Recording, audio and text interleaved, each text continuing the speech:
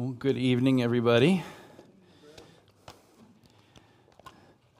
Welcome to our Sunday evening service here at Lakewood Bible Chapel. Open your Bibles and turn with me to John chapter 1 and stand for the reading of God's Word.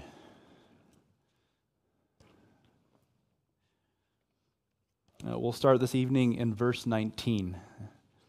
And we'll do verses 19 to 28 this evening, and then we'll pick up next time and do 29 to 34. This is God's inspired, inerrant, and infallible word. And this is the witness of John. When the Jews sent to him priests and Levites from Jerusalem to ask him, "Who are you?" And he confessed and did not deny, but confessed, "I am not the Christ." And they asked him, "What then? Are you Elijah?" And he said, "I am not." "Are you the prophet?" And he answered, "No." Therefore they said to him, "Who are you?" So that we may give an answer to those who sent us. "What do you say about yourself?" He said, "I am a voice of one crying in the wilderness, 'Make straight the way of the Lord,' as Isaiah the prophet said." Now they had been sent from the Pharisees, and they asked him and said to him, "Why then are you baptizing if you are not the Christ, nor Elijah, nor the prophet?" John answered them, saying, "I baptize with water, but among you stands one whom you do not know. This one is he who comes after me, of whom I am not worthy to untie the strap of his sandal." These things took place in Bethany, beyond the Jordan, where John was baptizing. May the Lord bless the reading of his word. You may be seated. The title for this evening's sermon is "The Voice Prepares the Way for the Word." Up to this point in the Gospel of John, we've been studying what is commonly called the prologue, in which John establishes the foundational principles upon which the rest of the Gospel is written. And he does this in order to accomplish the purpose that John has in mind for this Gospel, which we've heard multiple times already, and he explains in John chapter 20, verse 31, which reads, "But these have been written so that you may believe that Jesus is the Christ, the Son of God, and that believing you may have life in his name." John intends for the words that he has written, the words that we've already studied, the words that we're considering this evening, and all the words that follow, he ultimately intends for these words to have a saving effect on the reader. And so as we consider our text this evening, and as we consider the fact that in these verses, the author of this gospel, John, who is the Apostle John, is calling his first witness to the stand to testify about Jesus Christ. And in doing so, John is bringing this witness, John the Baptist, before us with that same twofold purpose that was explained in chapter 20. He's presenting John the Baptist so that we may believe in Christ for eternal life. So with this in mind, let's start by taking a look at verses 19 to 21 in our text this evening. Verses 19 and 21 read as follows, "And this is the witness of John, when the Jews sent to him priests and Levites from Jerusalem to ask him, 'Who are you?' And he confessed and did not deny, but confessed, 'I am not the Christ.' And they asked him, 'What then, are you Elijah?' And he said, 'I am not.' 'Are you the prophet?' And he answered, 'No.'" In verse 19, we encounter a major shift in this gospel. The author, John the Apostle, has just spent the first 18 verses laying the groundwork, the foundation upon which the rest of this book is based. And now he moves on to explain those historical events that transpired during the first week of the ministry of Jesus Christ. And John's account of this first week starts with a mere man. A mere man often referred to as John the Baptist, which interestingly in the book of John is never actually, this name, John the Baptist, is never actually attributed to him in this particular gospel. But this isn't the first time that we've heard of John the Baptist in this gospel. We first came across John the Baptist in verses 6 to 8, which read, "There was a man having been sent from God whose name was John. He came to be a witness, to bear witness about the light, so that all might believe through him. He was not the light, but he came to bear witness about the light." And he's mentioned again in verse 15. John bore witness about him, and cried out, saying, "This was he of whom I said, 'He who comes after me has been ahead of me, for he existed before me.'" Now there's a common thread through these verses. In verse 7, we read that John came as a witness, and this word witness is repeated twice more in verse 7. This is mentioned again in verse 15, that John bore witness and cried out. And finally, we see it in verse 19 in our text this evening. And this is the witness of John. John, the author of this gospel, John the apostle, is repeating this over and over and over. And when we see something repeated like this in Scripture, it tells us that the author is trying to emphasize something. And here, in the first chapter of this gospel, the author is telling us that the purpose of this man, John the Baptist, is that he's going to say, that he's got something to say, that he's been sent to testify about something, that this man John is to bear testimony about something of utmost importance. This word witness literally means to solemnly assert something, offering first-hand authentication of the fact, often concerning grave or important matters. And so the obvious and natural question is, what grave and important matter is this man John a witness of? What is it that he is solemnly asserting? What fact is he offering first-hand authentication of? Well, that's what the next 15 verses are about. As verse 19 says, this is the witness of John. So clearly the author of this gospel has been preparing us. The author of this gospel has been giving hints. He's been laying a trail of breadcrumbs as to the answer to this very important question: what is the testimony? What is the witness of this man, John? And as we study verses 19 to 34, we'll find the answer to this question. We'll learn what the witness of this man, John, is. To start, let's look back at verse 7, where we see that John came as a witness to bear witness about the light. Notice further in verses 14 and 15 that we see that John bore witness about him who is the Word. John bore witness about him who became flesh and dwelt among us. John bore witness about the one whose glory we behold. John bore witness about the one who is the only begotten from the Father, and he bears witness to the one who is full of grace and truth. And these are just the hints, just the breadcrumbs along the way that the author of this gospel has placed before us as we get to our passage this evening, where the witness of John, the testimony of this mere man, is made fully known. And so in verses 19 to 34, we are given the details of the grave and important matter for which this man John is bearing witness. And this comes about because the Jews had grown concerned about this man John's activities. John was gaining a lot of attention. When we see this in Mark chapter 1, verse 5, which reads, "All the region of Judea was going out to him, and all the people of Jerusalem, and they were being baptized by him in the Jordan River, confessing their sins." And so the Jews sent a delegation with the mission of finding out just who this man is, and then reporting their findings back to these Jews in Jerusalem who sent them. Now, this term Jew is not used very much in the Synoptic Gospels, but here in John it is used 71 times.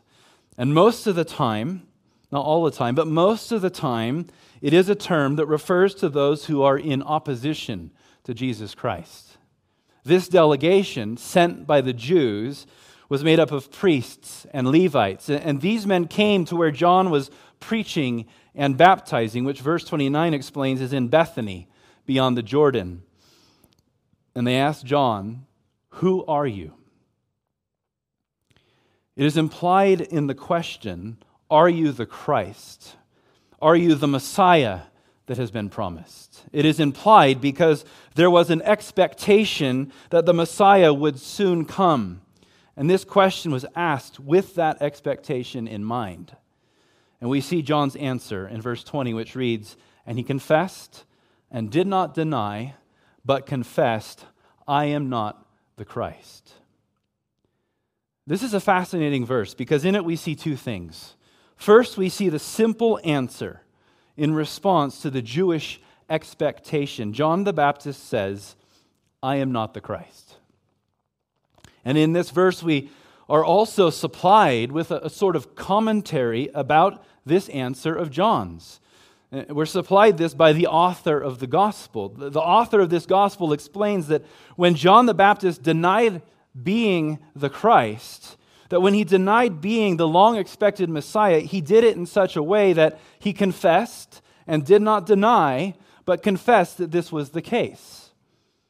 The author is emphasizing something here, and J.C. Ryle also observed this in these words. J.C. Ryle says, "This is a peculiar form of speech, implying a very positive, unmistakable, emphatic asseveration. It gives the idea of a man shrinking with holy indignation from the very thought of being regarded as the Christ." The last thing that John the Baptist wanted to do was draw attention to himself and away from Christ. These men asked, "Who are you?" And John's response was, "I am not the Christ," in the strongest terms possible. The Jews persisted. Next they asked him, what then are you, Elijah?" And he said, "I am not." And finally they asked him, "Are you the prophet?" And he said, "No." The men in this delegation asked John if he was the Christ, if he was Elijah, and if he was the prophet. Why these specific men? Why the Christ? Why Elijah? Why the prophet? Well, the reason is that each of these individuals play an important role in relation to the expectation of the coming Messiah. Elijah is important because of a prophecy given in Malachi chapter 4, which told the Jews that Elijah the prophet would be sent in advance of Yahweh. Malachi 4:5 reads as follows, "Behold, I am going to send you Elijah the prophet before the coming of the great and awesome day of Yahweh." And so if John the Baptist isn't the Christ, but is the Elijah spoken of in Malachi, then in their eyes their hopes had come true, for the very soon great and awesome day of Yahweh would be upon them, and they would be rescued from their Roman occupation. But John responded in the negative. He was not the Christ. He was not Elijah. But wait, John was Elijah. Jesus even said so in Matthew 11:14 when he says, "And if you are willing to accept it, John himself is Elijah who was to come." So what does John mean when he tells these Jews that he wasn't Elijah? Remember that Elijah was one of only 2 men who did not die, but instead were taken up to be with the Lord. The question then that these Jews were asking was, has this man, Elijah, come back? Are you that man who is taken and now returned? And John wasn't. We know this because John was the cousin of Jesus, born to Elizabeth and Zechariah. Elizabeth was barren and thus could not have children, but an angel came to Zechariah and told them that they would have a son and they were to call him John. And in Luke 1:17, the angel says the following about John, and he will go before him in the spirit and power of Elijah. So John was not Elijah, the man returned, but instead he came in the spirit and power of Elijah, which is not an unfamiliar concept. If you remember, when Elijah was taken up, he said to Elisha in 2 Kings 2:9, "Ask what I shall do for you before I am taken from you." And Elisha responds, "Please let a double portion of your spirit be upon me." One commentator makes the following observation about this request that Elisha made to have a double portion of Elijah's spirit. And I think it sheds light on how John the Baptist came in the spirit and power of Elijah. He says, Elisha wanted Elijah's spirit. By spirit, he did not simply mean Elijah's disposition or temperament, but in a deeper sense, the Holy Spirit. What gave Elijah his spirit was the supernatural presence and gifting of the Holy Spirit. And this is what Elisha craved. He was not interested merely in Elijah's staff or his parchments or his renown or even his cloak. When it came time to be written into Elijah's will, Elisha chose a spiritual inheritance. His deepest desire was to have the living power of the Holy Spirit in his life and ministry. And I think it is in a similar sense that John the Baptist came in the power and spirit of Elijah. He came really in the power and ministry of the Holy Spirit to preach repentance and to baptize and thus prepare the way for the introduction of Jesus Christ, the Messiah, to the Jewish people and ultimately to the world. So John wasn't Elijah, at least in the sense that these men were expecting. And so their final question is posed: are you the prophet? And what is implied here is, are you the prophet that was to come in the likeness of Moses, which is spoken of in Deuteronomy chapter 18, verse 15, which reads, Yahweh your God will raise up for you a prophet like me from among you. From your brothers you shall listen to him. Some commentators argue that this prophet spoken of by Moses is not who these men were referring to, because the Messiah and this prophet are one and the same. And John has already made it clear that he's not the Christ, so why would he be the prophet? But the reality is that the Jewish people had not made that connection. The Jewish people had not figured out that the prophet spoken of in Deuteronomy was one and the same with the prophesied Messiah. This is evident when you look at chapters like Acts chapter 3, when Peter was preaching the gospel to the Jewish people, and in that sermon he connects Jesus Christ as the Messiah to the fulfillment of what Moses spoke of regarding Yahweh, sending this prophet all the way back in Deuteronomy 18. Acts 3, verses 19 to 22 read as follows, and this is Peter preaching. Therefore repent and return so that your sins may be wiped away, in order that times of refreshing may come from the presence of the Lord, and that he may send Jesus, the Christ, appointed for you, whom heaven must receive until the period of restoration of all things about which God spoke by the mouth of his holy prophets from ancient time. Moses said, the Lord God will raise up for you a prophet like me from your brothers. To him you shall listen to everything he says to you. Tom Constable explains that this prophet was prophesied to bring new revelation from God and eventually lead the Israelites in a new exodus and overcome their oppressors. The Jews incorrectly failed to identify this prophet with Messiah. And John's answer to this final question, his answer to, are you the prophet, is a short no. It's interesting to see that John's answers to these inquiring Jews get shorter and shorter. When asked, who are you? He responds with 5 words, I am not the Christ. When asked, what then? Are you Elijah? He responds with 3 words, I am not. And when asked, are you the prophet? He responds with 1 simple word, no. John was none of these men. And yet with regard to Elijah and the prophet, he was in a sense, not exactly, but in a sense both of these men. For he came in the spirit of Elijah, and he was indeed the last of the prophets. For like the previous prophets of old, the word of God came to John in a like manner. As we see in Luke 1:2, the word of God came to John, the son of Zechariah, in the wilderness. And what's more, Jesus confirmed that John the Baptist was a prophet, as we read in Matthew 11:9. Speaking of John, Jesus says, but what did you go out to see?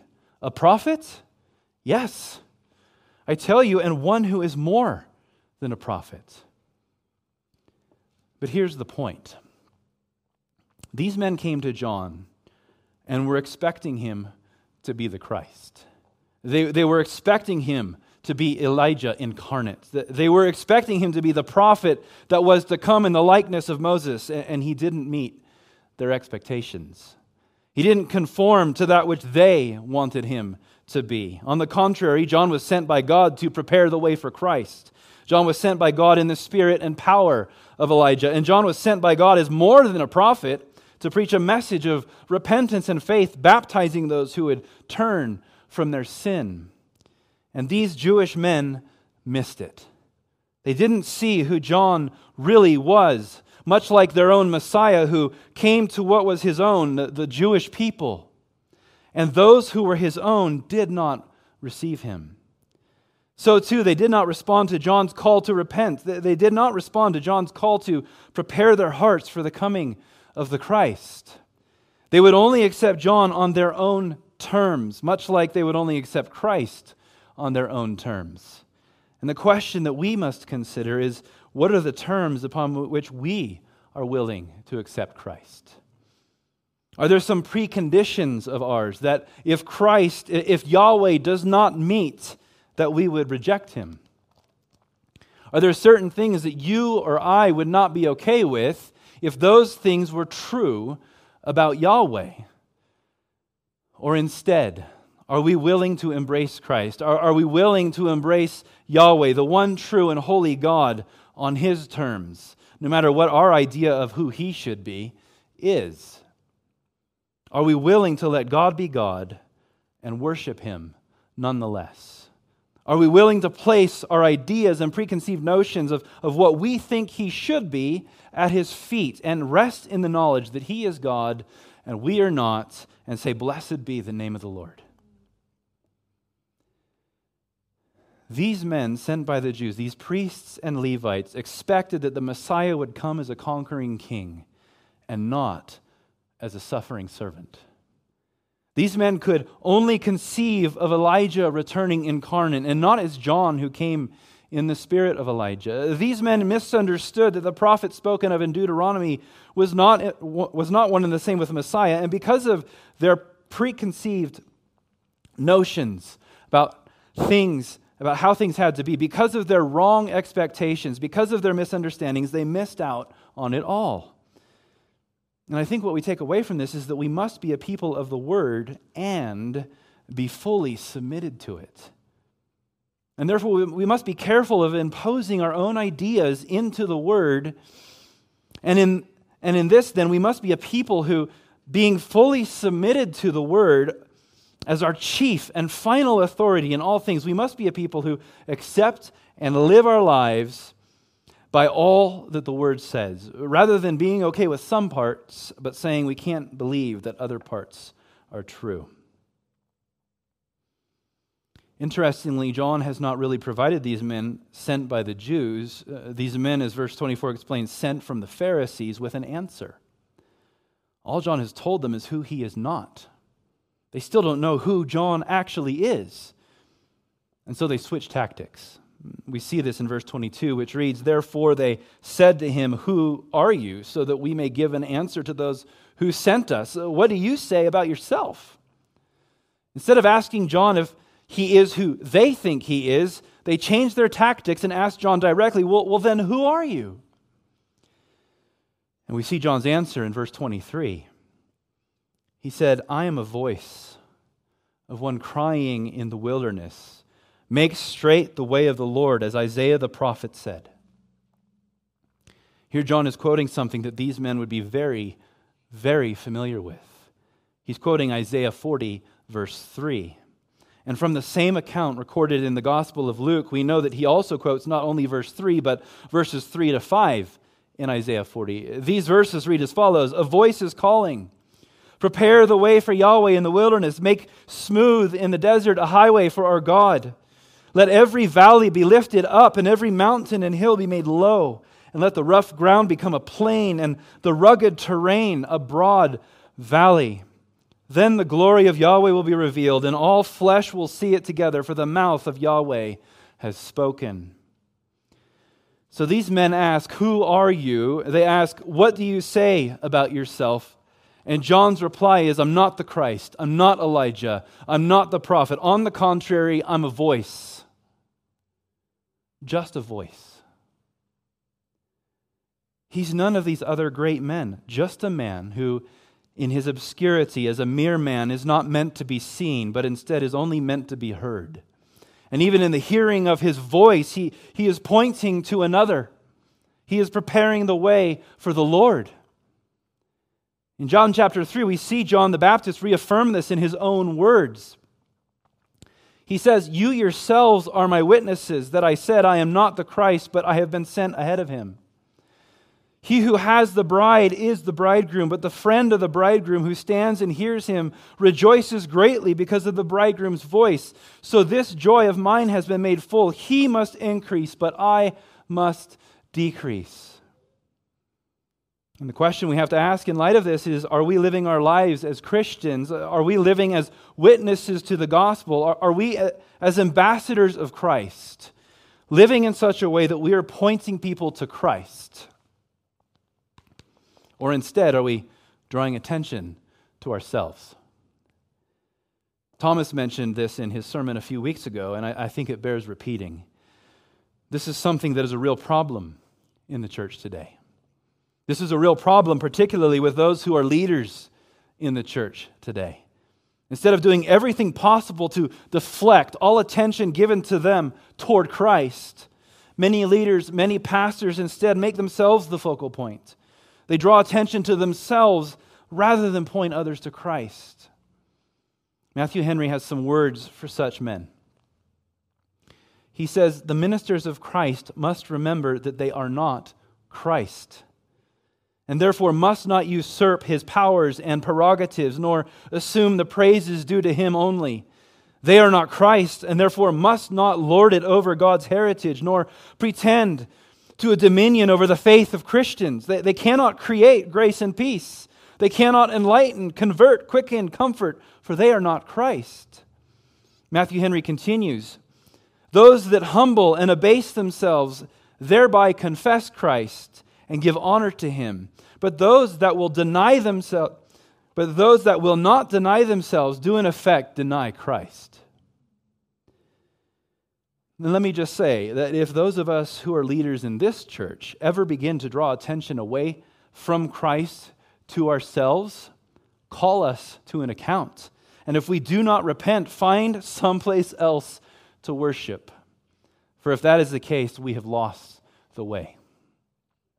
For only Christ deserves all honor, glory, and praise. As one pastor says, a good teacher like John the Baptist clears the way, declares the way, and then gets out of the way. John was not the Christ.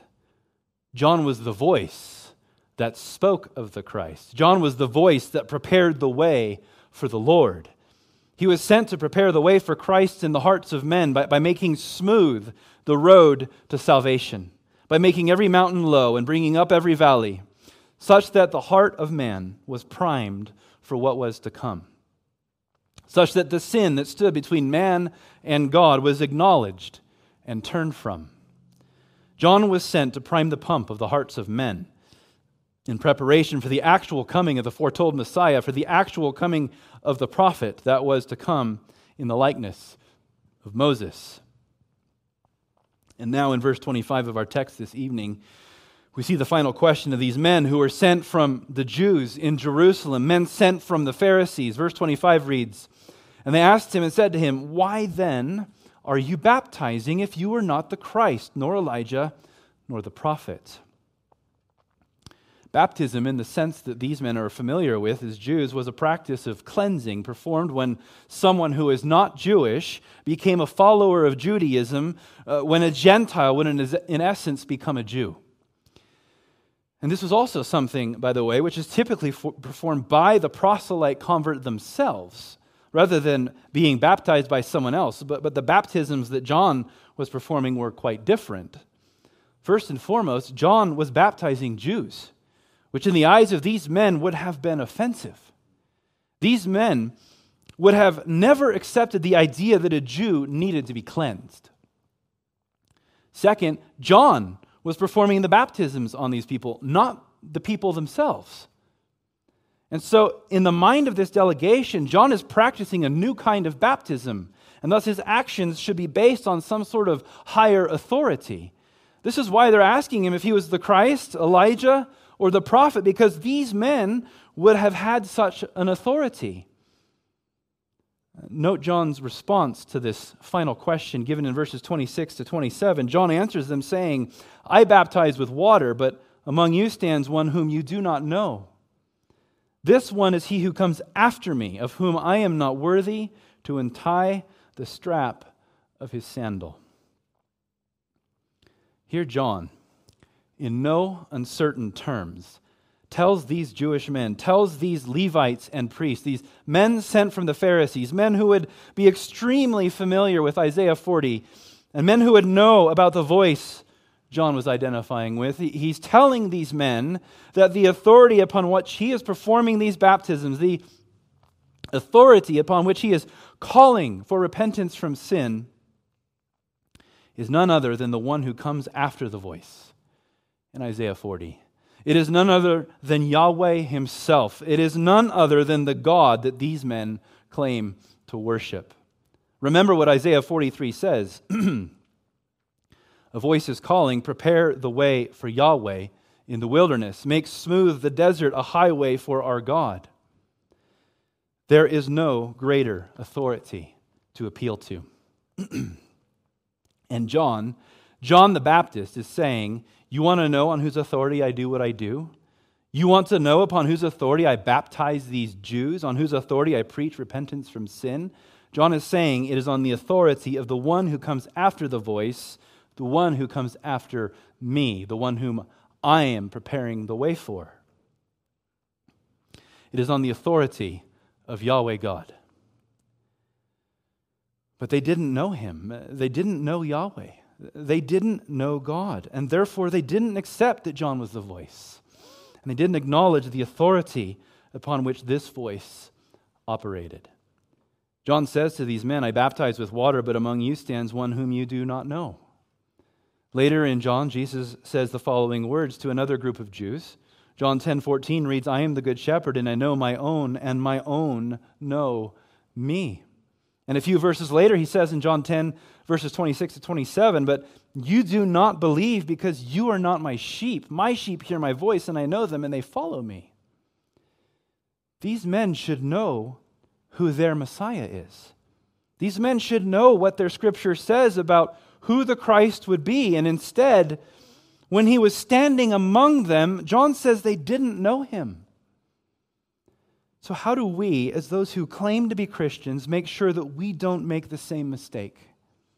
For we as believers should know our Christ. We should know our Savior. We should know the one who became a man, who dwelt among us, who died on the cross for our sins so that we might be with him for an eternity. We should know him better than all else.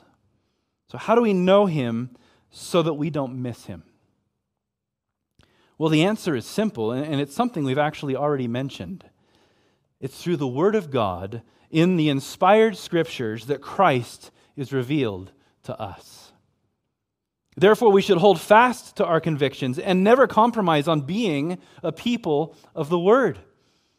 And these men who were Jews, these men who had the words of the prophets, these men who had Isaiah 40, and thus knew that the voice would prepare the way for Yahweh God, did not know Christ. Because although they had the Scriptures, they did not know the Scriptures in a way where they had submitted themselves to the Scriptures fully. Instead, they had their own preconceived notions of who the Messiah would be, and the message that John was preaching, one where Jews were going through a ritual cleansing that in their minds only applied to the dirty Gentiles, one where the call to repentance from sin couldn't apply to them. No, that couldn't be their Messiah. But it was. And they missed it. Because they not only didn't know the Word, but more importantly, they had not submitted themselves to it. So for us, let us not only be lovers of the Word. Let's be lovers of the Word. But let us love it so that we are also fully submitted to it. And if this is the case, then we will truly know the Christ and not make the same mistake. And these men sent by the Jews in Jerusalem. And speaking of this man that these Jews didn't know, this man who came after John, who came after the voice, and thus was Yahweh God, just to emphasize the point, just to make clear that John does indeed mean what they think he says, and just to emphasize that this man that comes after John is indeed God, John says the following: this one is he who comes after me, of whom I am not worthy to untie the strap of his sandal. This image that is described, where John says that he is unworthy to untie the strap of the sandal, is an illustration used by John to convey how insignificant John is in relation to the Messiah, how menial he is in relation to the Christ, how debased and low he is in relation to Yahweh God.